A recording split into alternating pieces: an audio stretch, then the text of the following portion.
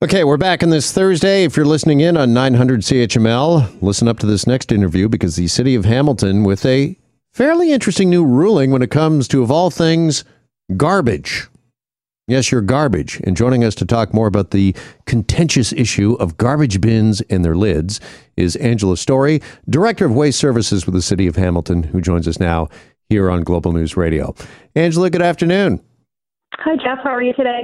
I'm well, thanks. And just proof that this is a small world, just want to let the audience know that you are indeed the wife of our program director, Jeff Story, here at Global News Radio. That is correct. All right, just for full disclosure purposes. So tell us, if you could, a little bit about this change that is coming to waste collection in the city of Hamilton.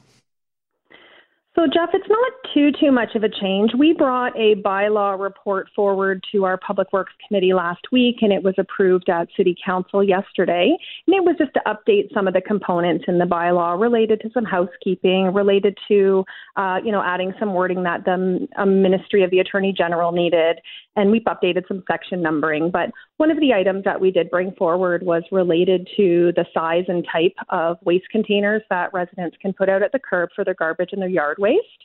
So in the past, we had a weight restriction of 50 pounds, and we had a volume restriction of 135 liters. And so what we've done in the bylaw this time is we've now identified that the lids do not need to be removed for collection, but they need to be opened easily by our crews. And so they either need to be fully removable at the curb or open with a hinge. Okay, and this is due to some safety concerns that some personnel at the city of Hamilton, they've actually injured themselves collecting garbage? Yeah, so sometimes with the hinge lids, if you don't hold the lid down, then in the process of picking up and emptying the can, we don't have cart tippers on our trucks for our garbage. So when a collector picks up the can and empties it into the back of the truck, they want to make sure that they're holding that flippable lid down or remove a lid completely if they can before they tip it into the back, just so it doesn't clap back on them or even trap any of the contents of the waste back into the can. Okay, and what are you hearing, Angela, from residents? Because we understand that there are some that are kind of upset about this because they're a little concerned, obviously, about raccoons, other animals getting into garbage when it's there at the end of the driveway or curbside and creating a mess. That's right, Jeff. So the concern came around because initially we were having a discussion about having the lids removed when they set them out at the curb. So after, resident feedback, after discussions with councillors and hearing the different scenarios, there's lots of parts of Hamilton that are very windy.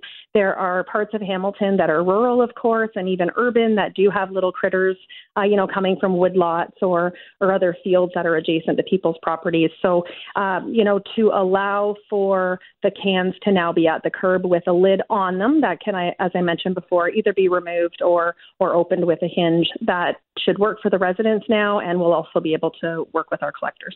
Unfortunately, it might work for raccoons and other small animals as well. And whose responsibility then, Angela, if this is the new bylaw that's coming into place, who's responsible if there is garbage strewn all about on people's properties? Is it the property owner or would it be you, the city? Well, again, the hope is with the lid being attached when it's at the curb, the hope is that the garbage won't be strewn around either by wind or critters.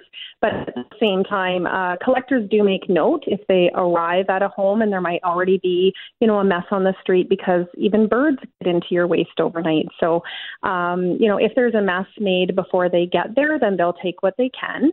If in the process of emptying the containers, if, something spills out the side or something tries to escape with the wind, then the collector is responsible for grabbing that.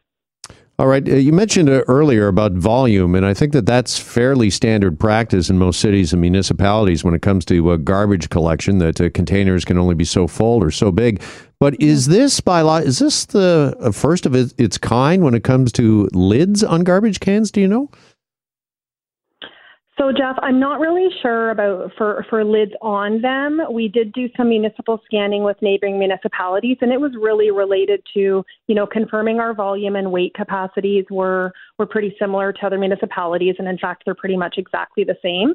The other thing that we looked at is a maximum height of 91 centimeters and a maximum diameter of 61 centimeters. So again, we looked at a couple of our neighboring municipalities, and they've included those measurements as well. I can't for sure say that we did look at the lid issue, but I know before we do our education material that will come out, we send out a calendar every March for the new waste collection season, and we'll definitely check out what other people are saying and include it in ours as well. Yeah. Is this a long-term solution, does the city believe, Angela, or is maybe the longer-term solution finding better receptacles? I'm sure you're well aware of the battle that the city of Toronto has had when it comes in particular to raccoons, spending millions of dollars when it comes to so-called raccoon-proof garbage bins, which have proven to be anything but. And I'm not sure if there is kind of a critter-proof garbage receptacle. Yeah, that's right, Jeff. And we have an organics green cart program here in the city of Hamilton as well. So realistically, our food scraps are going into the organics composting bin rather than the garbage. And so we do have, depending on the iteration of a green bin that people have, because we did send them out for the first time in 2006, and we've certainly got different ones from vendors over the years.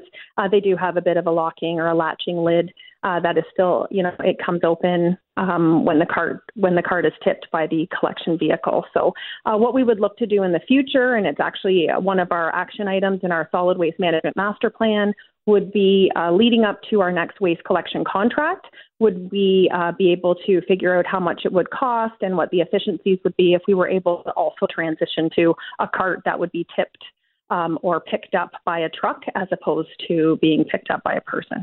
Yeah, it seems like with these locking bins, the only people that are kept out are homeowners and city employees trying to empty them. But yeah. Regardless of all of that, just finally, if residents continue to seal their bins, use bungee cords, of course, we've seen that a lot, which poses a bit of a threat, a safety hazard to employees. Some people put even like large rocks and stones on top of their lids. If they continue to do that, what sort of sanction might they face from the city of Hamilton? Are we talking about possible fines?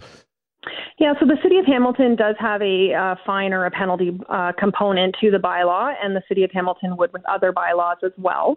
But what we do here is we have a very education-first progressive enforcement system. So usually if we come upon an address that maybe the weight is too heavy, or, we can't get the lid off because it's bungee corded down, as you've said, we would leave an OOP sticker for the first time. If we came back the next week and we had the same issue, we would leave the sticker, leave the waste, and we would send a letter. The next time we would do a phone call, then we might do a site visit before it moves over to the bylaw group. And then the bylaw group would try to work with the resident or business owner as well before putting that fine down onto the resident for that issue.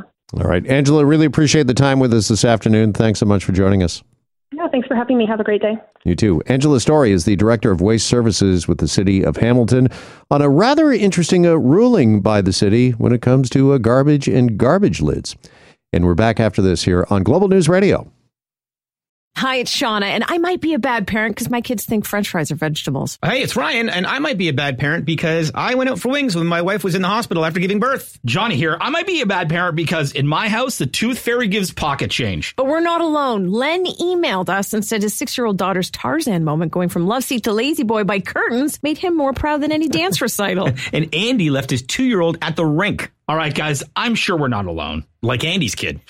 For stories and confessions like this, make sure you check out our podcast. It's called Bad Parents, and it's available wherever you get your podcasts. I left a glove at the rink.